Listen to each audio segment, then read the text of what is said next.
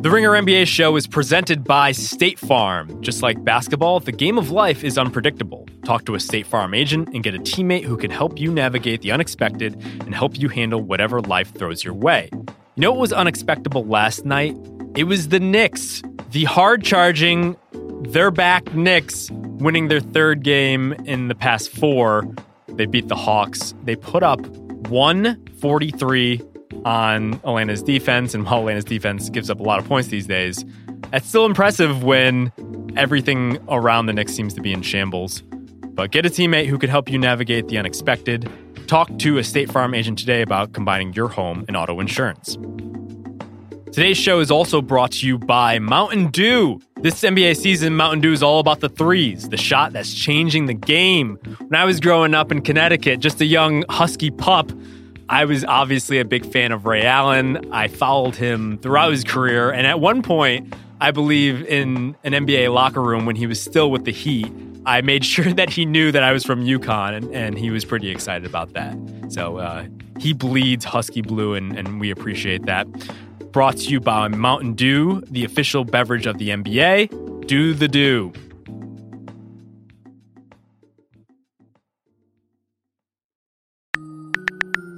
Basketball is very good. The Mavs are better without Luka. Trae Young is a winning player. The Cavs should hold on to Kevin Love. Basketball is very good. Hello and welcome to the Ringer NBA show. This is the group chat. I am Justin Verrier, and joining me on the line, calling in from the home of Matisse Thybulle, it's Chris Ryan. What's up, buddy?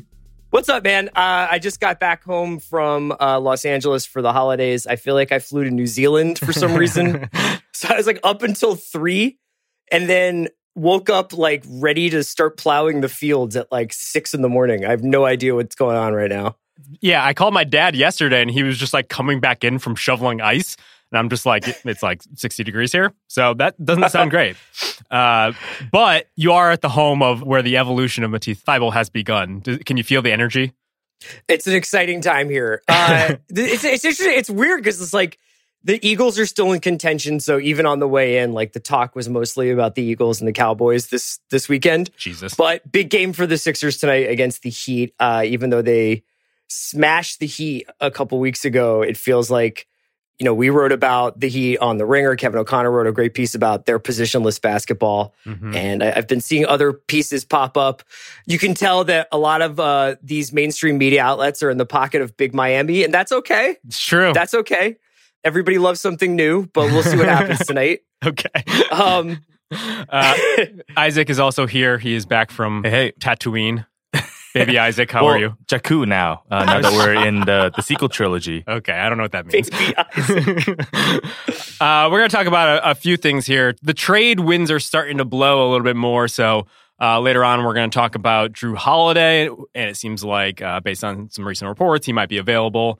We'll talk about all the implications of that. We'll also talk about some other guys that teams could be ready to move on from, a couple guys that are, we're going to call that time to cut bait. But first, we want to start with the game of the night last night, which was Tuesday, Hawks and Knicks. The Knicks are back, baby. The Knicks won 143 to 120. The Knicks have now won 3 of their past 4 miraculously. I'm pretty sure that coincides right when David Fizdale got fired. The thing that we want to talk about, though, specifically Chris wants to talk about, is just how bad things have gotten in Atlanta. I think they have lost now, 6 straight? Yeah. 6 straight. They've given up 150 twice this season. They regularly seem to get tagged with 120, 130. It's not only just like a bad defense, it's like a bad defense to someone who's never seen basketball before. If you had never seen a basketball game before, you'd watch the Hawks and you'd be like, oh, they should probably stand in front of the other guy, right? Or somebody should jump here. And there, you can just see on the most superficial surface level, there's something really wrong with this team. Yeah, so after that 4-6 start, I think a lot of people had some high hopes. Trae Young looked like, if not Luka Doncic level good, just a guy who could like generate, could kind of like push a team into contention. I think people were hoping that the Hawks would be kind of a dark horse playoff contender this year. Unfortunately, they have gone 2-16 since. They lost Trae Young for a bit there to injury. John Collins is still out because of that positive test for a banned substance. And so you look at what's out there, they're just like, they're trying to outscore teams, and it's just not working, in part because even for a team that puts up a lot of points, it just doesn't seem like they have much of an idea of who they are in offensive as well. I don't really know what to make of this team. It's just really disappointing that one of the kind of darlings coming into the season just hasn't really lived up to expectations, I think. Yeah, well, let's talk about why they're darlings, right? Because I think that everybody got very excited by this concept of Golden State East, that Travis Schlenk was going to build a team in the mold of the Warriors with an electric, game-changing point guard in Trae Young, a confident three-point assassin in Kevin Huerter, and a bunch of really fungible, switchable, long defenders like DeAndre Hunter, DeAndre Bembry, et cetera, John Collins. And then they had some smart veterans here and there like Evan Turner or even like Alex Len, who's like pretty useful. And it just seemed like they were building the right way. But as somebody personally who's been through the rebuilding wars, it's hard. And it's very rare that you come out with a team with this many kids and immediately find yourself scratching around the 8 seed, 7 seed. I mean, you think about the teams in the Eastern Conference, even though the Eastern Conference in years past has been ridiculed, like the teams that are in the 8th and 7th and 6th seeds are teams that are really average. And I mean that as an absolute compliment. I mean, like the Charlotte Hornets, the Orlando Magics of the world. It's really hard to make the playoffs, man. Yeah. And it's even harder to be a good basketball team when you don't know how to do it. And that's what I see every night when I watch the Hawks, is a team that not only doesn't know how to win, but has sort of given up on the idea that they are capable of winning. Yeah, after the 2019 draft, I think everyone wrote their stories about how different of an approach the Hawks were taking to rebuilding. It seemed like, based on their picks from this most recent draft, they picked DeAndre Hunter. They traded up to get him because they felt like he fit with what they already had in Trae Young, Kevin Huerter, and John Collins. He would fit into that kind of like 3-4 mold. He'd be a defender. He'd shoot a little bit, but wouldn't be just their number 1, number 2, or perhaps even number 3 option. And then they go and get Cam Reddish, a guy who, again, seemed to fit within a projected starting lineup. I think you could say that they didn't necessarily pick for talent or the best guy available. They definitely passed up on Darius Garland, a guy that people were high on going into the draft. Kobe White, another guy people were high on, although both those guys have struggled and this draft class doesn't look good. But it's interesting to see it play out, because when I look out on the floor now, especially with Collins not out there, it does seem like they're just kind of light on talent, not only in support of Young on the offensive end. You're pretty much relying on Jabari Parker, but then just from then on, like the depth on this team is just really puzzling. And that's the one thing I think a lot of people highlighted and flagged going into the season. Like, Evan Turner is not a guy you should be relying on for significant bench minutes for a team that is supposed to compete for the playoffs. And so you have to wonder, I don't want to go too far and to say that like there's something wrong here, but I don't know if they're as far along as we all expected them to. And I don't even know if next year, if they get another draft pick, if it's really going to solve everything. I'll definitely say that there's something wrong there, because I was watching that Knicks game and you're seeing these YouTube mixtape highlights of Trae Young doing crossover step back threes from the logo. And you know what the reaction is? A bunch of guys on the bench who look like they're stoned doing like a mild golf clap. But Right. When Jabari Parker gets a putback, dudes jump up out of their seats. So I'm not like reading too much into it. I mean, Trae Young, noted Hawks historian, has already called this the low point of their season. And they're already having closed door meetings. They had one after the Pistons game. They had one last night after the Knicks game. Lloyd is obviously coming from a perspective of like having gone through some tough years in Philly with Brett Brown. He thinks he knows how to bring this team along slowly. But I think that one of the problems is that when you've got somebody like Trae, who obviously thinks that he deserves to take 25 shots a game, that he is supposed to be in the top 10 of usage in the league, I don't know. The guys around him don't seem to be buying into him as the alpha of the team. But Trae is definitely playing like it. And you get what you get, which is the 27th ranked defense, the 29th ranked net rating, the 26th ranked offense. I mean, this is just like a bad team. And it's interesting to look around at these teams that have gone all in on youth, like the Hawks and the Bulls and a couple of other teams. I wonder which one of these teams will be like the next Phoenix Suns, who are like, you know what we really need? We need Aaron Baines, and we need Ricky Rubio, and we need guys who can come in here and get us closer to 500 than the lottery. Yeah, I mean, the Orlando Magic are really the shining example of a team just caught in the middle. They tried to do the Oklahoma City Thunder method and just kind of build via the draft. Unfortunately, they didn't tank hard enough. They didn't get the elite prospects they needed. And all of a sudden, I mean, look at them now. They're still not really out of this weird middle ground where they're trying to just assemble some sort of core, but it's really not working. And here they are in the 8th seed, kind of competing still with teams like the Charlotte Hornets. Yeah, I don't know about the Hawks. It's a weird one, specifically because it does, like you mentioned, it does seem like even though Trae Young has the support of like Quavo and the Trap Caucus in Atlanta, it's the Trap Caucus. Is Elizabeth Warren leading in the Trap Caucus? Yeah, she's definitely the rep there. Elizabeth Warren has a trap for that. Right. I think it's a lot harder to really get behind those sorts of Trae Young-isms when you're just not winning. Because, like, look at Luka Doncic. Everything is going to come back to that Luka Doncic trade, I feel like. Not only for the Hawks, but, like, for the league at large. Like, that's really just a formative trade for the next wave of what we're going to see in the NBA. And, yeah, Luka takes some ridiculous shots at the end of games. I've complained about that in the past. Most of them go in, which is nice. But, like, it's easier to get behind that when you have the best offense in the league and all of a sudden you're just this surprise contender, whereas, like, the Hawks are languishing with 6 wins and now you're competing with more like the Cavs and in that sort of situation. It's especially bad because the 2 picks that they got, the extra pick that they got from the Luka trade, came in a draft that seems like it's, like, just terrible. There really hasn't been much coming from that draft. And so that was supposed to be the added value on top of Trae in order to, like, not worry about the fact that Luka had been so good. Last year it looked good because, Trae is showing signs of life and we have this extra value. But all of a sudden they have their team. It's Trae plus. Yeah, right, exactly. So I mean, it's so fascinating. You mentioned Cleveland there. It's like when you look at those 3 different situations, we take 4, because I think we should bring the Knicks into this conversation too. If you look at the Knicks, Hawks, Bulls, and Cavs, right? Mm-hmm.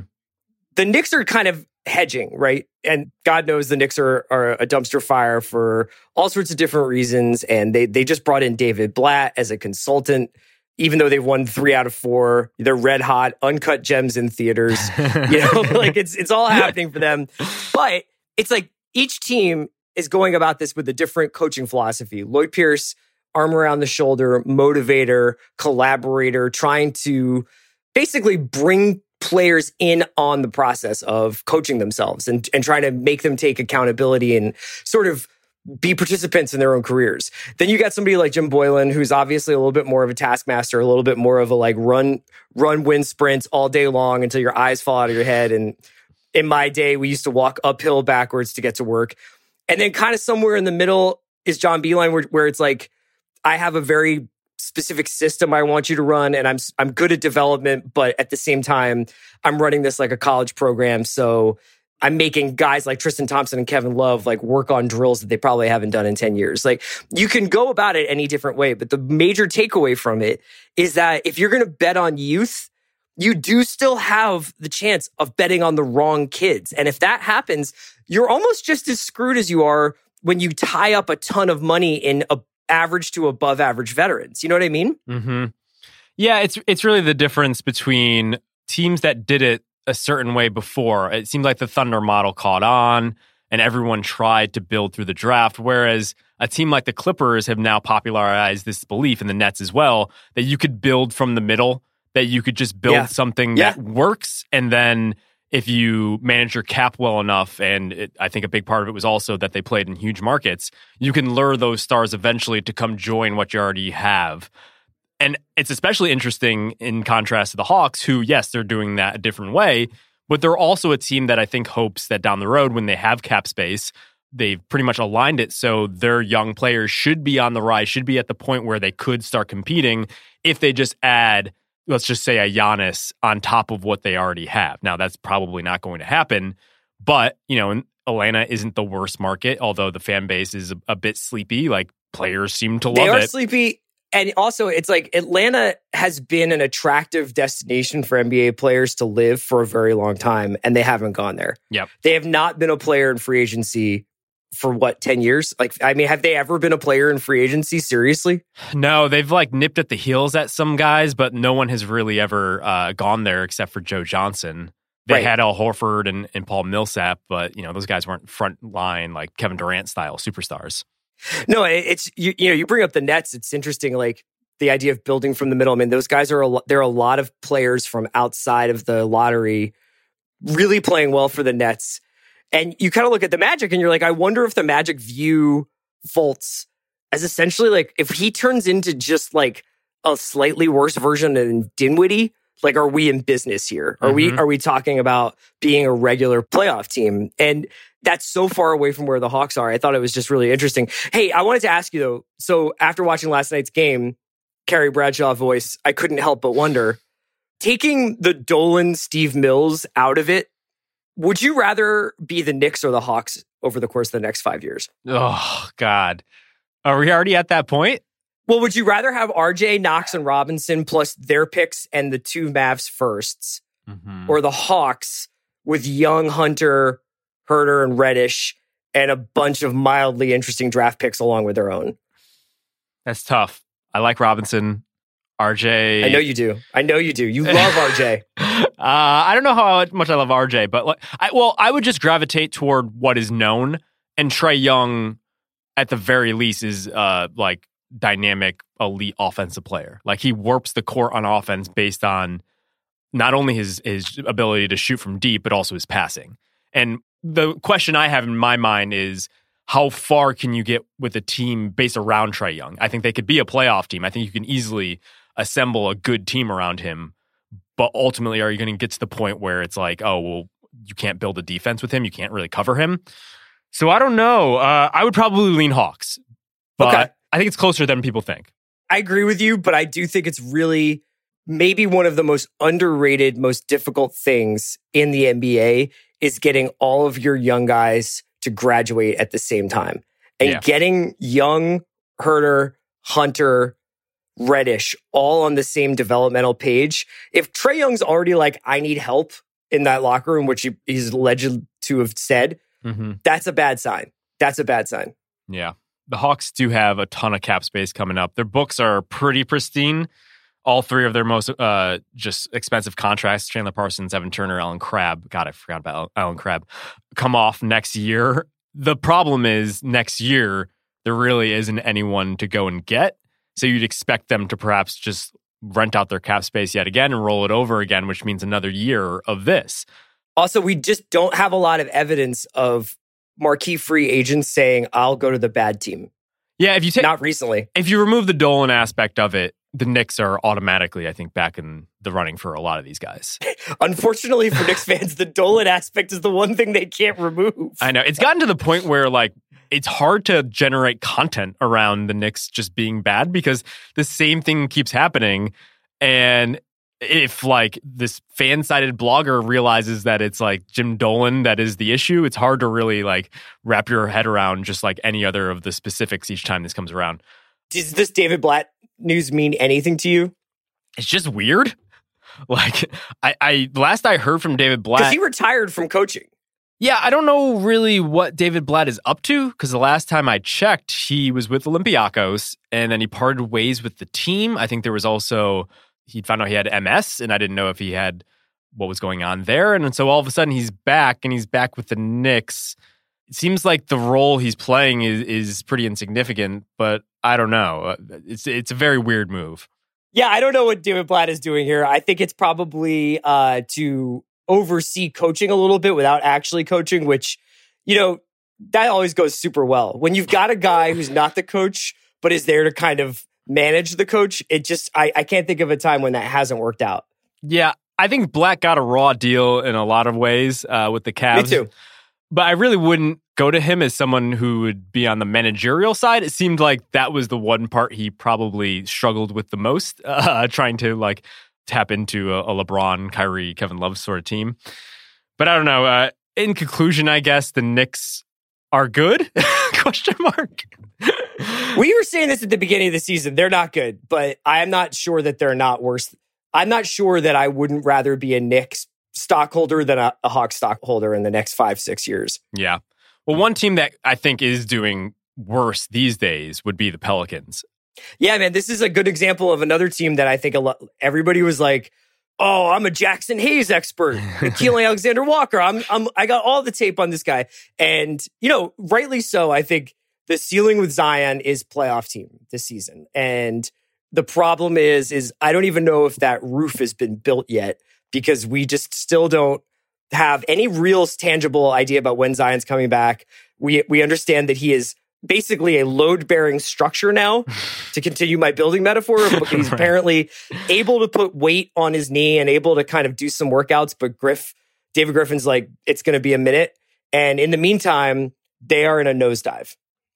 Yeah, so they lost again last night to the Nets at home in a game in which I don't think either team, or combined, I don't think they had 100 points at halftime, which is particularly bad because the problem with New Orleans throughout this run in Alvin Gentry has often been the defense. The offense has been there, and yet they couldn't even score against the Nets. That was their 13th straight loss. That is a franchise record. They're now 6-22. They're pretty much done. Any playoff hopes they have are over at this point. Zion can only do so much. And so the vultures are starting to circle. We're starting to get toward trade season. The December 15th deadline just passed where all the free agents that signed, or most of the free agents that signed over the summer, are now eligible to be traded. And all of a sudden, Drew Holiday is starting to show up in Mark Stein's tweets. So yesterday, he mentioned that JJ Redick is unlikely to be traded. Zion Williamson and Brandon Ingram are considered untouchable, but, and this is Stein's quote, yet what that also means is Drew Holiday is indeed available via trade, league sources say. It would surely cost a significant amount to pry him away from the Pels, but this is a notable change in status given how unavailable Holiday was to interested teams last season. Sounds like he's going. Like, it seems like either Drew has made it clear or the Pels have just like embrace their future as a full rebuild, but it seems like he would go at the deadline. Yeah, I mean, he's easily the best player probably available, right? I mean, he's better than Kevin Love.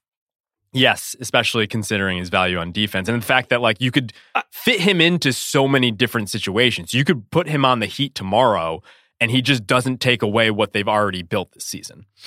Right, exactly. And I think you'd have to consider he's a win now player because of what he costs, but he is a two-way player. You're not going to have to make any kind of massive overcorrections for his defense. I mean, he's an excellent defensive player.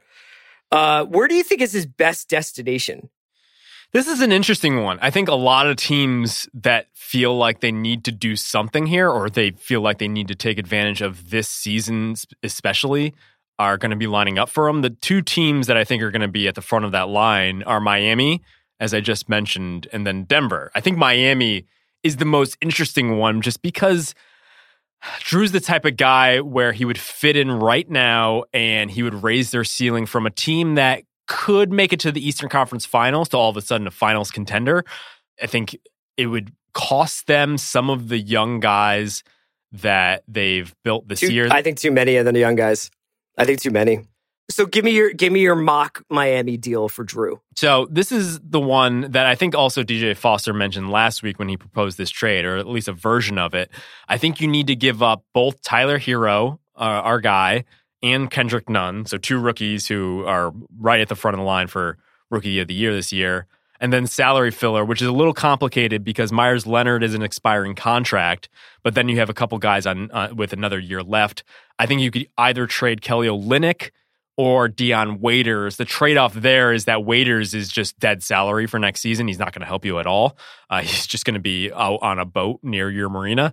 And so you probably have to affix a first-round draft pick, and then all of a sudden, you look at the Miami Heat's picks owed is one of the more insane pages I've ever seen. They're I don't think they have. It's they have such a Ponzi scheme going right now. It's not even that. It's like a big media or tech corporation that's entirely dead. Right. When the note comes in, they're Pat Riley would be so far into the ocean, it doesn't even matter. He'll be just off the keys. You can't touch him, international waters. But one day there is going to be a real reckoning in Miami.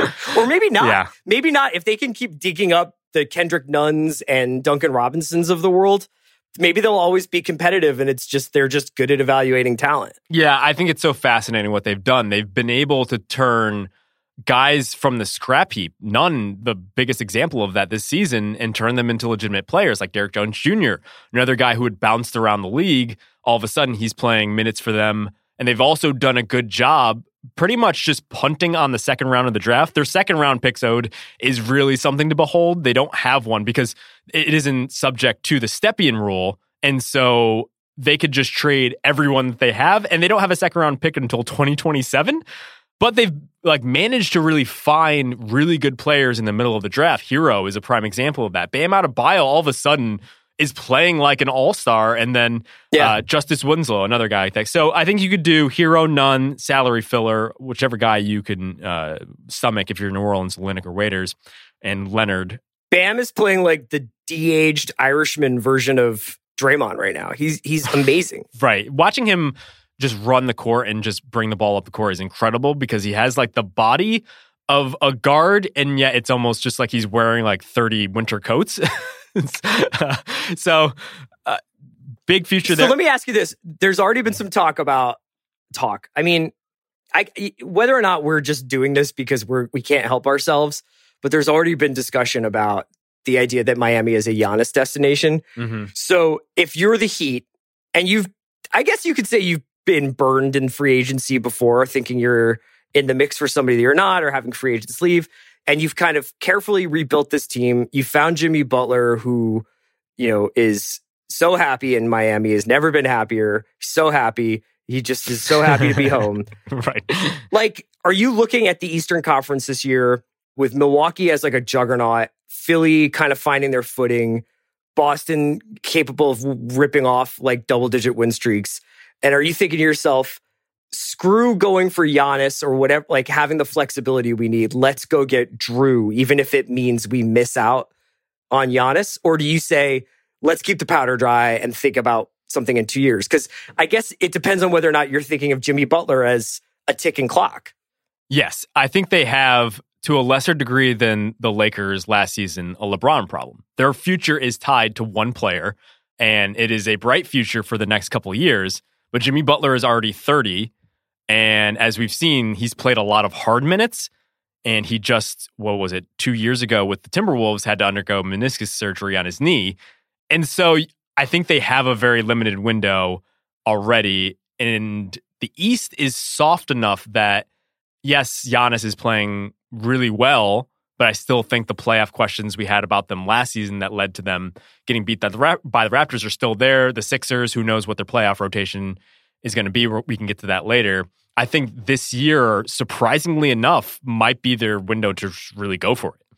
Yeah. And I mean, with Drew, let's say they don't sacrifice pretty much most of what they have. They end up just getting rid of some young players and some salary flotsam. I think all of a sudden you're talking about them in a three-way race between Milwaukee, Philadelphia, and Miami for the East. I think all of them have a legitimate shot. And that's all you need. But I feel like they are in that conversation right now without Drew Holiday. And I think that, there's a question about whether like Nunn and Harrow will have the usual rookie wall, rookie dips, inconsistency, and whether or not you can trust a team that young in the playoffs. But if I were them, I think I would run it out with this team. I like Drew Holiday a lot. Do you think that Drew Holiday was so underrated that now he's become overrated? Yes. Okay. I think he's very good, and I think that it gets overlooked sometimes just because most of his value comes on the defensive end.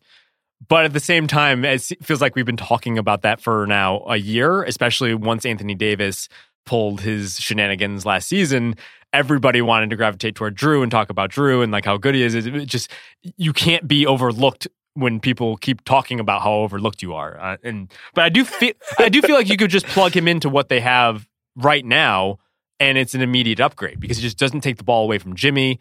And Jimmy, him, and Bam on defense is an absolutely like just dominant defensive trio. Do you like Jimmy, Bam, Drew more than Simmons, Thibault, and Richardson as a perimeter defensive trio? It's a tough one. Why don't we take a break? Because I do want to talk about the Sixers a little bit more in depth with you. Okay. We'll take a quick break and we'll be right back.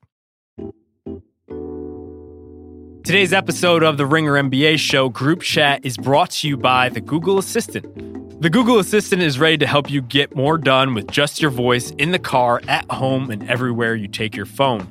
You can personalize the way you interact with the assistant to help with everyday tasks. If I say, hey Google, remember that Kevin O'Connor is KOC, then when I need to get him on the phone quickly, I can just say, hey Google, call KOC. A little help hands-free, just say, hey Google to get started.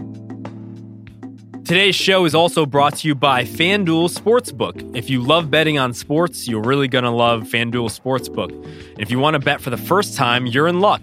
Now that sports betting is available in New Jersey, West Virginia, Pennsylvania, and Indiana, with FanDuel, winning is only a few taps away. FanDuel Sportsbook offers an amazing feature called Same Game Parlays. Here's how it works. Where other sportsbooks only let you parlay bets from different games, on FanDuel, you could parlay multiple bets within one single game. For example, you could bet on the over, a player prop, and the money line all in the same game. That means more action on the games you love to watch. Isaac, Hey. I am not a big gambler. Can you help me out with Wednesday's slate of games? Sure thing. I'm looking at this Toronto Raptors at Detroit Pistons game, and if I had to make a same game parlay, I would probably take Toronto to win. So I'll take the money line there, cover the spread, and the total to go over. The total is at 217. That seems pretty low to me. Toronto is 15-11 against the spread, and overall they're 15-2 as the favorites. So I think that's a pretty good bet to parlay all three of those things. Wow, Isaac coming with the stats. I would love to see it. I'm just trying to get like Zach Cram, you know? Hopefully you do better than me last week. I did not hit on my parlay, unfortunately. But if you're new to FanDuel Sportsbook, you can get your first bet risk-free just for making your first deposit. That's right. Just place any bet, including same-game parlays, and FanDuel will refund you up to $500 in site credit if you don't win. Sign up to FanDuel with promo code RINGERNBA so FanDuel knows we sent you. That's FanDuel Sportsbook, promo code RINGERNBA. And now the legal stuff. Must be 21 plus and physically present in New Jersey, Pennsylvania, Indiana, or West Virginia. Site credit is non-withdrawable and expires 14 days after receipt. Terms apply. Gambling problem? Call 1-800-GAMBLER, or in West Virginia, visit www.1800gambler.net, or in Indiana, call 1-800-9-WITH-IT. And now back to Group Chat. All right, we're back. It's Chris, it's Justin, it's Isaac. We're talking. You know what I was just thinking about? Yeah. I was just thinking about the two oral histories that I want more than anything in the world. Number one, what happened to the new Star Wars trilogy between the production of The Last Jedi and the production of Rise of Skywalker? Okay. And in 2 days, people are going to get that joke. Yeah, I don't get that. Two is, how the hell did Miami get Portland to take Hassan Whiteside? Oh my God. Because that's the main thing with this Miami thing, is that without they essentially transferred all the bad energy on that team to Portland. Yeah, I mean, I think a first round pick helps. Sure. But if you're Miami, you're like, what's a first round pick? I know. Yeah, it's really paid off. I'm surprised at how well things have gone in Miami. I think people expected them to be better, but Jimmy is just playing almost like he's like a top 10 guy. I'm trying to think where we put him in our top 25 list that we published a week ago. I think he was like 7. He's a legitimate number one guy. It's funny. I think he showed flashes of this in Philly, but ultimately, I think he was right. I think he isn't like one of 3. I think he's at his best when he is the clear-cut number 1. Right. Yeah. All right. Well, let's get into the Sixers. You want to talk about the Sixers? Yes, please. Yes. Tell me what's going on with them, because even though they're doing well, I really can't get a good read on them.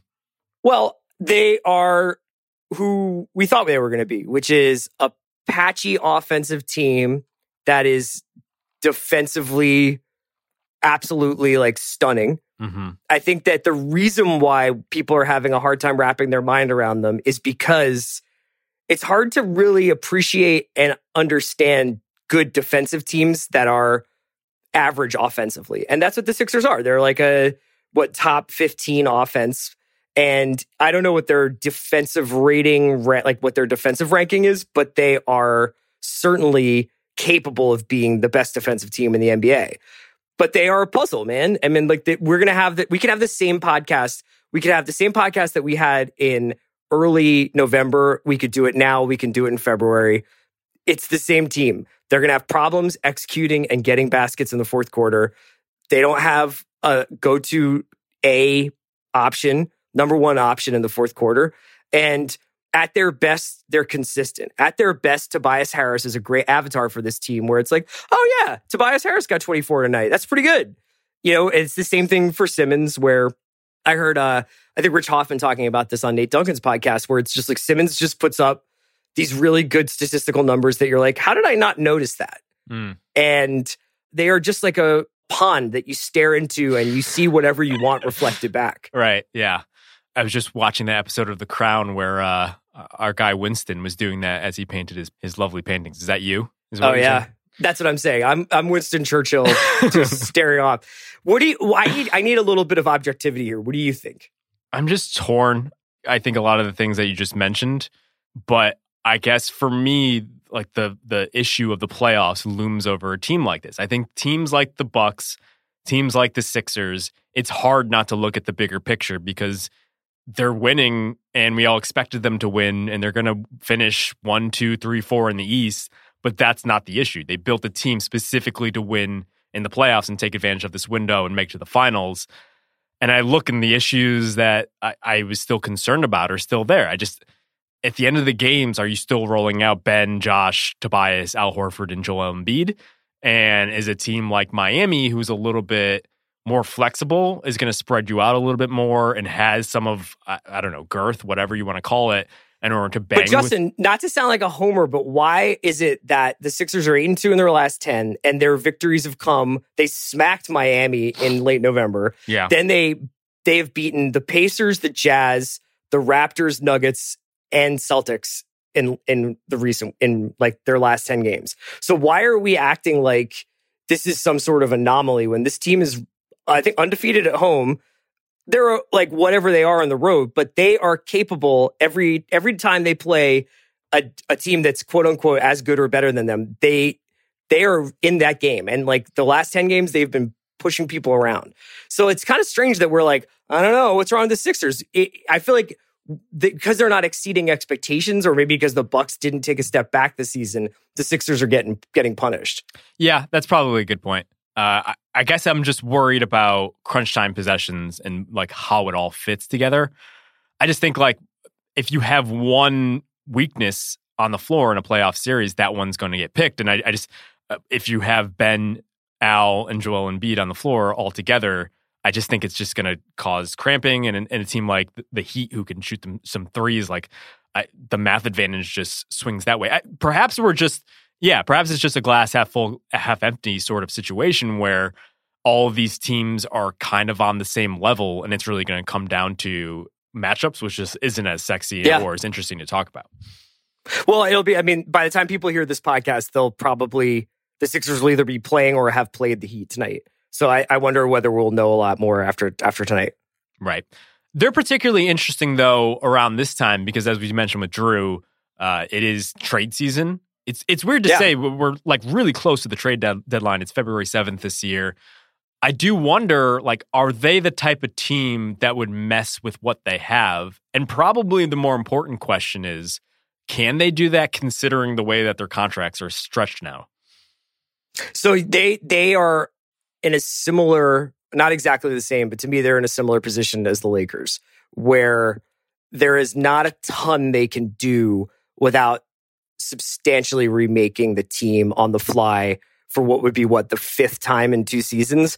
Like I was reminded the other day that they started last season with Covington, Saric, and Fultz. Mm-hmm. Like that seems like 5 years ago. Right. So Jimmy Butler's been on 3 teams since then.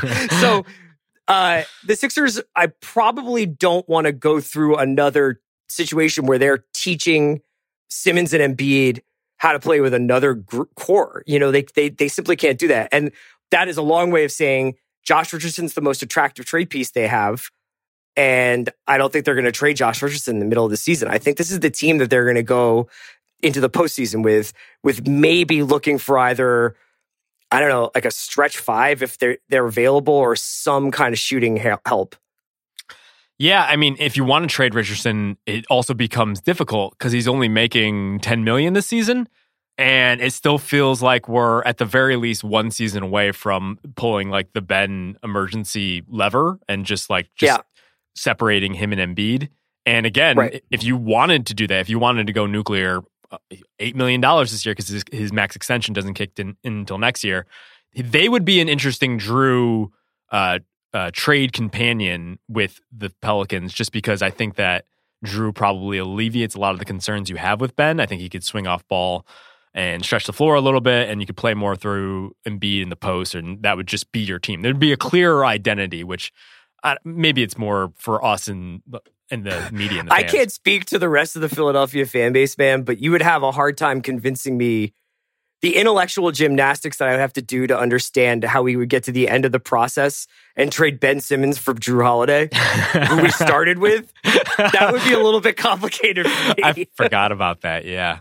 I don't know if we've ever talked about this. If they had to separate those two, if you had to pick a side, where would you go? Where would you lean, Ben or Joe? Heart says Ben. Right? Head says Joe. Yeah.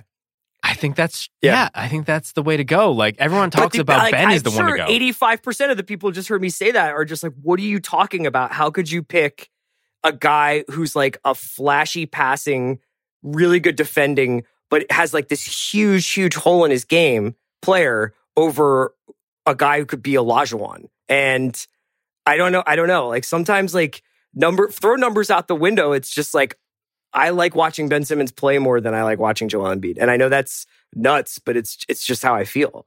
Right. Yeah, I would lean the same way. And so we're actually going to talk about some other guys that teams might want to cut bait on this year. We're not cutting bait on the Sixers just yet. Yeah, because we're cutting bait on Joel Embiid. You heard it here first. Yeah. No, because cutting bait is different, I think, a little bit than tanking. Okay, because explain this. I mean, it's not like this isn't like some huge philosophy. I think it's more of like a semantic distinction. But tanking would be, to me at least, trading like the best players you have because you know you're tearing it down. Whereas cutting bait, it feels a little bit more like mid-season baseball trades where you're like, you know what, not this season, so let's get rid of a couple of these salaries. Mm-hmm. And I think that we're going to see a little bit more of a cutting bait trade deadline this season. I don't know that anybody who's going to get traded, with a few exceptions here, will actually swing a title race this year. Do you? No, I mean, Drew is one. I mean, if he goes to Denver, let's say, are you looking at Denver any differently? Do they all of a sudden... Is he going to get Jokic in shape? No, I don't, man, that is he just going so to be his like nutritionist? Like, right. Yeah, I don't know. And then you'd have to trade Gary Harris, who plays the same position, as a better shooter. So you'd be better on defense if you're Denver, but I don't know if Drew raises the ceiling that much more. I don't know. The one that I have earmarked is kind of the similar thing you were talking about a team just packing it in for a season, just the reverse of that. I was watching the Suns play Isaac's Clippers last night, and although they ended up getting just smashed toward the end of the game, this team just it has been building for so long. They've been in this like steady rebuild process for what seems like a decade now. But I would not describe it as steady. Right. They've crawled through a river of goat shit, and they have not come out on the other side just yet. But it just like there's a lot of veterans on this team, and it makes a lot more sense. And DeAndre Ayton is back, and all of a sudden you really have what you need to go for it. But I don't know if they're there quite yet. And while their issues have come on the defensive end, more on the offensive end, the one guy I was thinking about as I was watching last night is, what if this team had Kevin Love? What if this team all of a sudden packages together some of its expiring contracts, which they have a few of them in Tyler Johnson, which is, I believe, like $19 million, so you're most of the way there. And then, let's say, a Frank Kaminsky and maybe a 2020 protected first-round pick if it has to get to that point for Love, and then the Cavs get off the salary. You won't be But if you're Cleveland, don't you want kids? Like, why would you trade just to get off of a couple of contracts when no one's going to sign with you anyway? It's a good point. I guess because that's my thing here is that, like, when you look around, that makes sense mathematically, and in some other years I could even see that happening. But if Cleveland's truly committed to the idea that, like, look, no one's going to choose to play in Cleveland, we're going to have to find our success through the draft. I don't really understand. I don't think that you don't pick up the phone unless it's a first round pick for Kevin Love. Cleveland is really in this like trade limbo with Kevin Love because they probably value him higher than any other team in the league because he still is, a productive player. He still will make an impact on the young guys if they play with him. And yet I think a lot of teams around the league are looking around and see his contract, which still has 3 years after this one at a max rate, as a negative value. And so I don't know. I think ultimately it makes way more sense to get rid of him than it does to keep him, especially because it seems like as this kind of whisper campaign about John Beilein continues, that Kevin Love might be the one at the center of a lot of them. You think so? Well, I mean, by process of elimination, it seemed like Tristan Thompson came out originally when that story came out in The Athletic, basically, detaching himself from all of that. He said that publicly, which really only leaves a couple other contenders, and I think Kevin Love is probably at the front of that line. I would rather do, with the trade that you said, the Love to Phoenix thing, I'd do it if Mikal Bridges is involved. And it's not even that I think Bridges is a superstar, but you're talking about a lottery pick value there. To me, getting Kaminsky to just house for 2 years to just then move him on doesn't make any sense. Right. I think you could do it with that. I mean, maybe you don't get a first-round pick, but you do get Bridges. Like Saric, Bridges, and Johnson for Love works. So you would prefer some of the younger guys rather than a pick? Well, I'm just saying, does Phoenix even have picks to trade? I'm not even sure. But I doubt Phoenix would give up a first-rounder for Kevin Love in his twilight, right? You would have to really be committed to going all in this season. And it really, I guess it depends on how that seems idiotic to me. Yeah. Yeah. I mean, if I'm Phoenix and you do that, that seems really stupid. It really is how much you believe in DeAndre Ayton as your rim protecting five. He was very good in the one game he had before he served that 25 game suspension on the defensive end. It looked like maybe he was coming around there. Less so last night. He put up big numbers on the offensive end, but there were times where they had the Suns had to call a timeout, and Monty Williams would immediately go to Ayton because he screwed something up. But I look at it on paper. Just hear me out here. Ricky Rubio, Devin Booker, Kelly Oubre, Kevin Love, DeAndre Ayton. That's a pretty good starting five. That's going to get you into the playoffs most years. And then you're pretty much giving up most of your depth, such as it is, for Love, though. Right. Yeah, you still have some young guys. Cam Johnson is still there. I'm trying to think who else. I think that's the lot of all of their young guys. But you still have future picks. You'd really have to just buy into this year, and then if it doesn't go well, just keep doing what you're doing anyway. I guess, and also presumably if it doesn't work out, you feel like you can flip Love again next season, right? Right. Yeah. There's that possibility, and he would be a year older, but he would also have a year off of his contract, and it seems like that's a big issue for a couple teams. The next pair of guys I want to talk about here, DeMar DeRozan and LaMarcus Aldridge.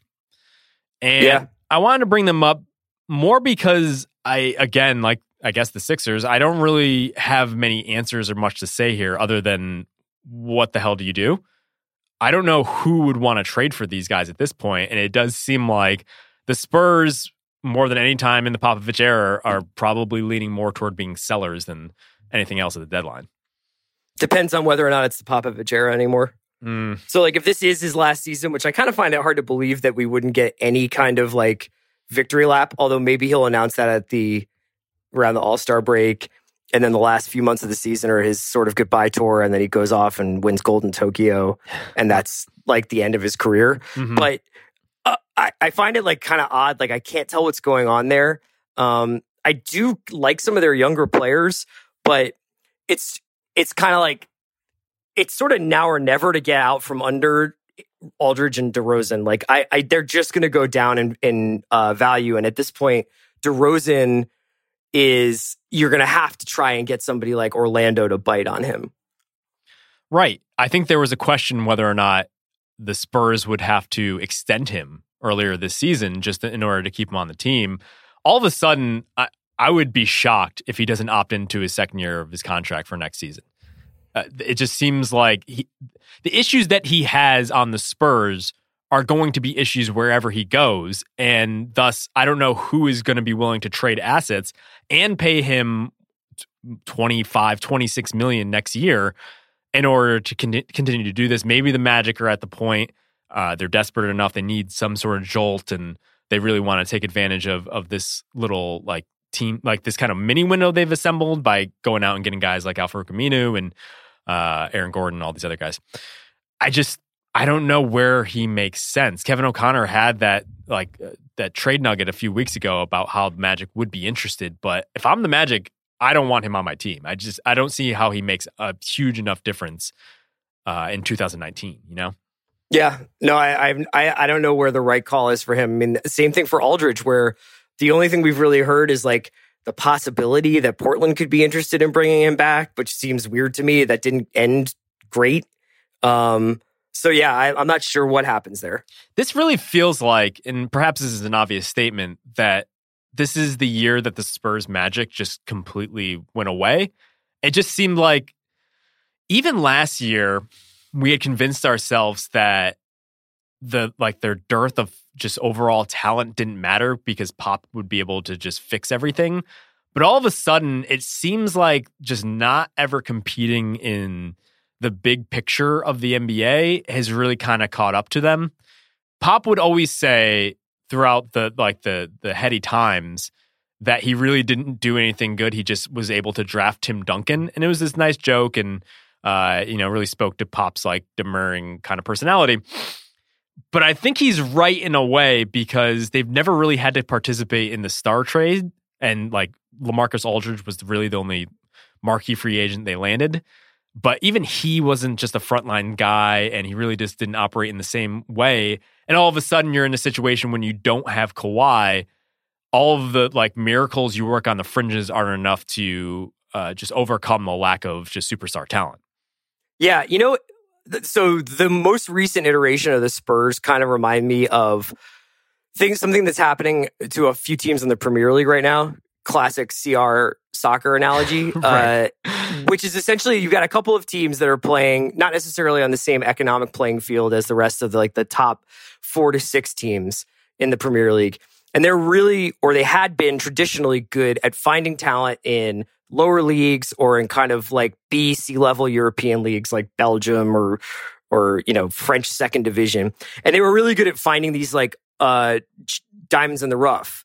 But essentially what happens is if the diamond mine dries up once, you're fucked because you don't have that backup of actually reliable talent. And if you're constantly losing your best players, which I guess you could just say the Spurs lost one of their best players, but they pretty much lost the entire institutional memory of that team other than Popovich with the departures of Ginobili, Parker, Duncan, and Kawhi all in this kind of 3-year period.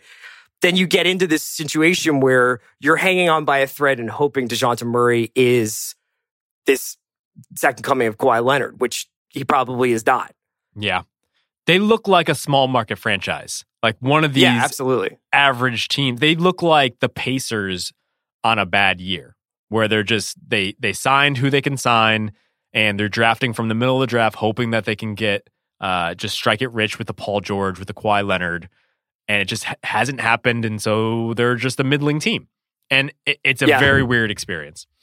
You know, Justin, another one of these, I'm sure that like the idea of cutting bait versus tanking is not as well developed as some of the great theories in American intellectual history.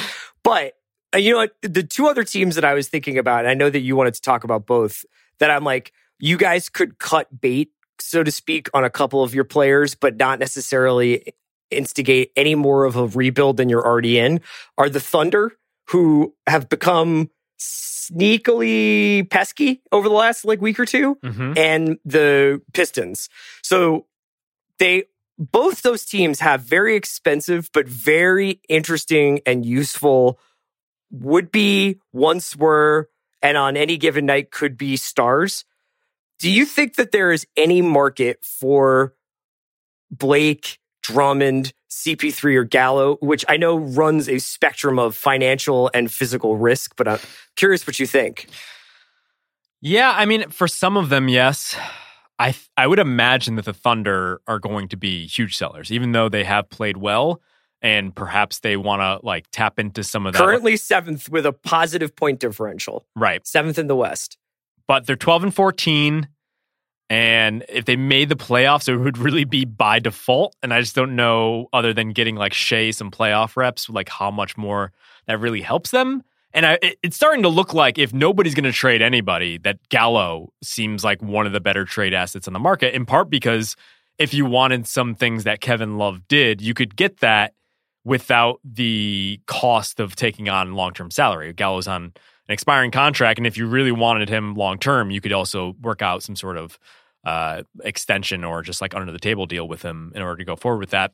But to me, like the Thunder are in the driver's seat, perhaps on the trade market, and also in a better position than the Pistons because they know where they are. They have a clear directive.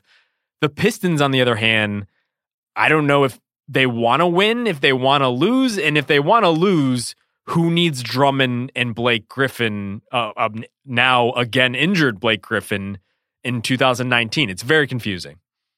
Yeah, the Pistons should just try to be the best that they can be with who they have, because I don't really know who they trade. Like, maybe if anything, their younger players have more of a market than their stars. Like, I think that there's probably more of a Luke Kennard market than there is a Blake Griffin market right now. Sure. Is that crazy? Well, yeah, I think trading for Blake is just, God, you're rolling the dice, and I don't know what team would be willing to do so. A lot of these teams that want to make the trade this deadline would like theoretically be trying to go all in for this season. Like a Denver isn't going to trade for Blake and get rid of a guy like, I don't know, let's just say Gary Harris for the sake of conversation, and risk that all that they wouldn't, that it wouldn't just push them completely over the top, right? Drummond's an interesting one just because you keep hearing about him. He's been tied to the Mavericks, I think, more than any other team, just because it seems like the Mavericks have some money coming up and they really only have a short window to really add to their team before Luka's contract becomes expensive. I wouldn't do that. I would, if anything, go the opposite way if I'm the Mavericks and look for more of a wing type of player. And no way I would do that. Yeah, and so if he's not a fit there, then where is he a fit? He's a very good player and useful player. I just don't know, considering the way playoff basketball is played in particular, like where he would really fit the best. Yeah, he's going to be a victim of like too many new school GMs and nobody being dumb enough to take him on. Right. I could see a smart franchise, like let's say the Celtics, just finding a way to tap into like the best version of him. But then the Celtics are another team like we talked about with the Sixers and the Lakers. I just don't know if their contract combination allows them to trade for a guy who makes as much as Drummond without sacrificing just the guts of their team. Like they would probably have to get rid of Marcus Smart in that trade, and that's just a non-starter at this point. Sure. Yeah. The one No, you're right. The one other team I did want to talk about, kind of in a similar situation, was the Warriors. So D'Angelo Russell is kind of on an island for the rest of the season. Draymond Green is in there every so often. Steph Curry and Klay Thompson, we'll see if they end up coming back. But it's really a showcase season for D'Angelo Russell. It's really the what I was saying before in the preseason, kind of the before you ask for a trade, you show what you can do sort of season.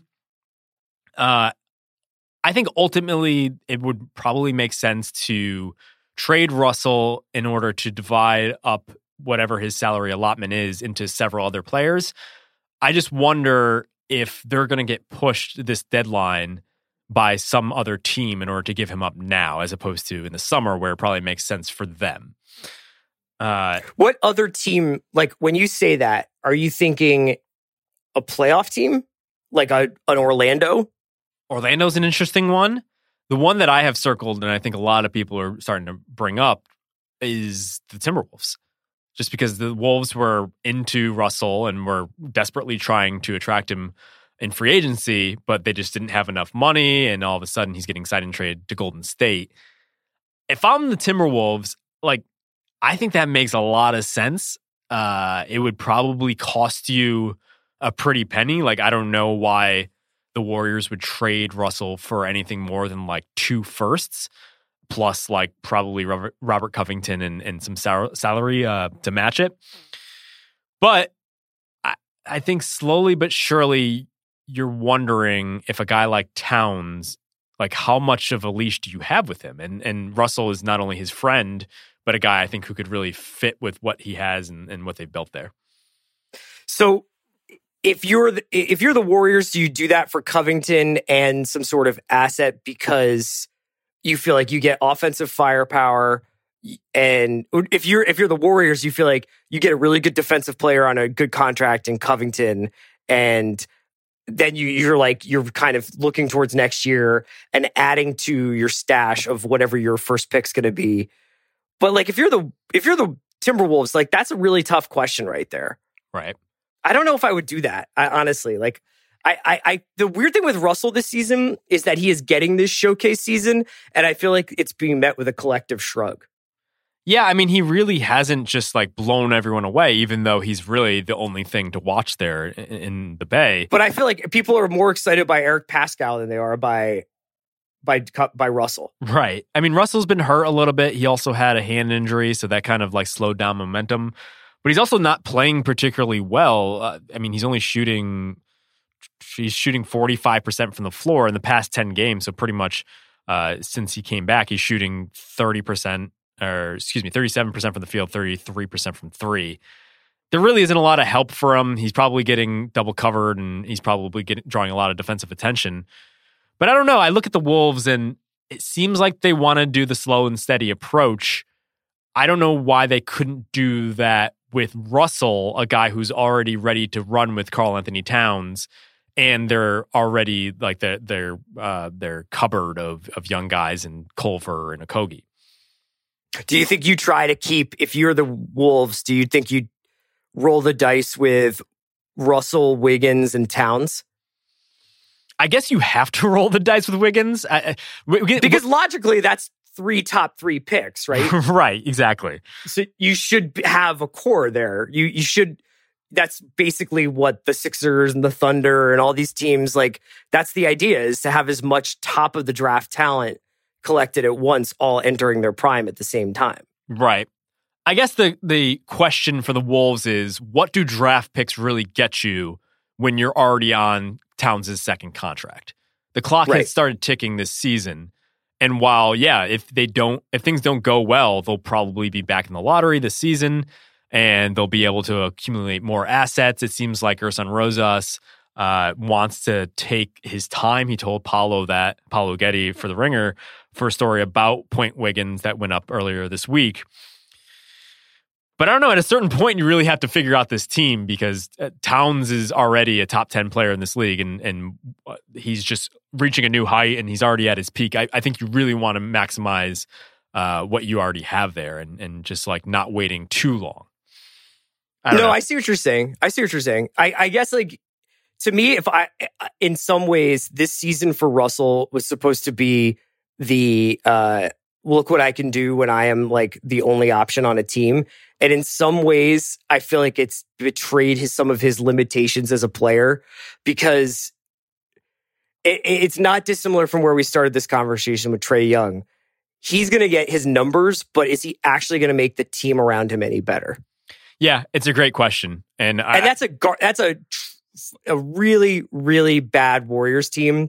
So I'm not saying it's Russell's fault that they are what they are any more than it's Steve Kerr's fault. It's not. It's like they just got hit with the worst, basically domino of injuries that I can remember hitting a team.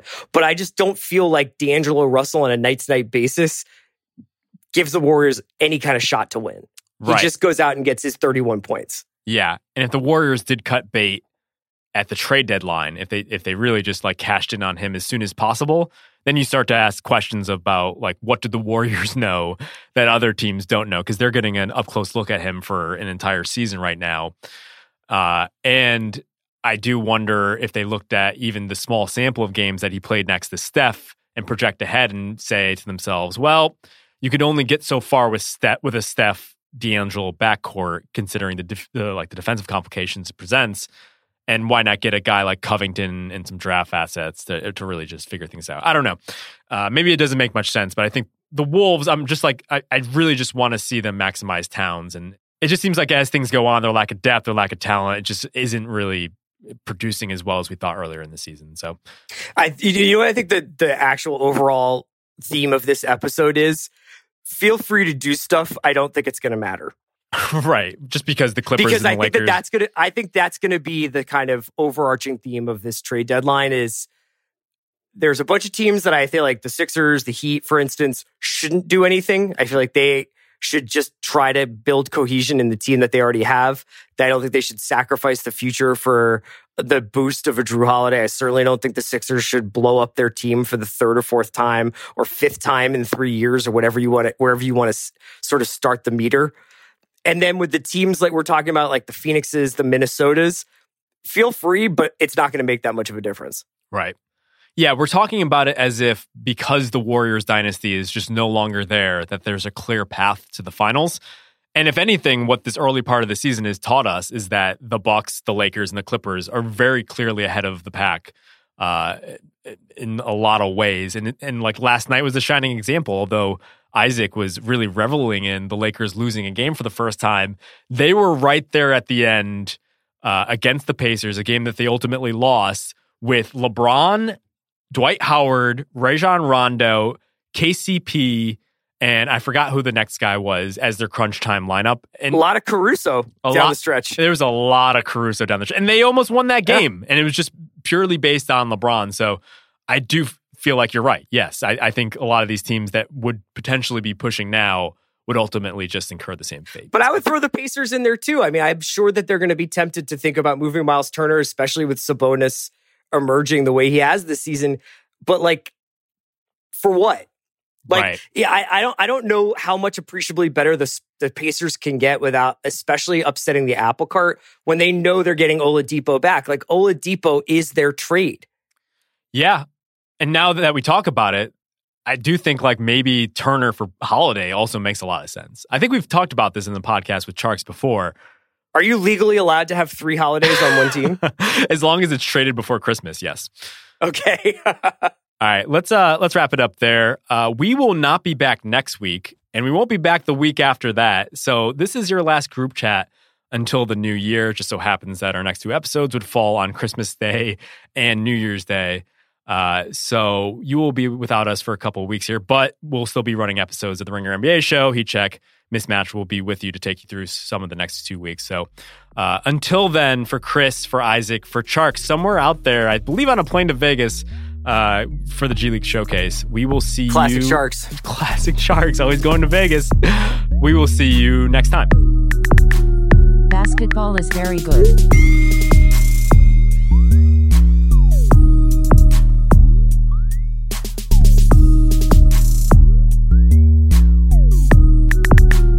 Basketball is very good.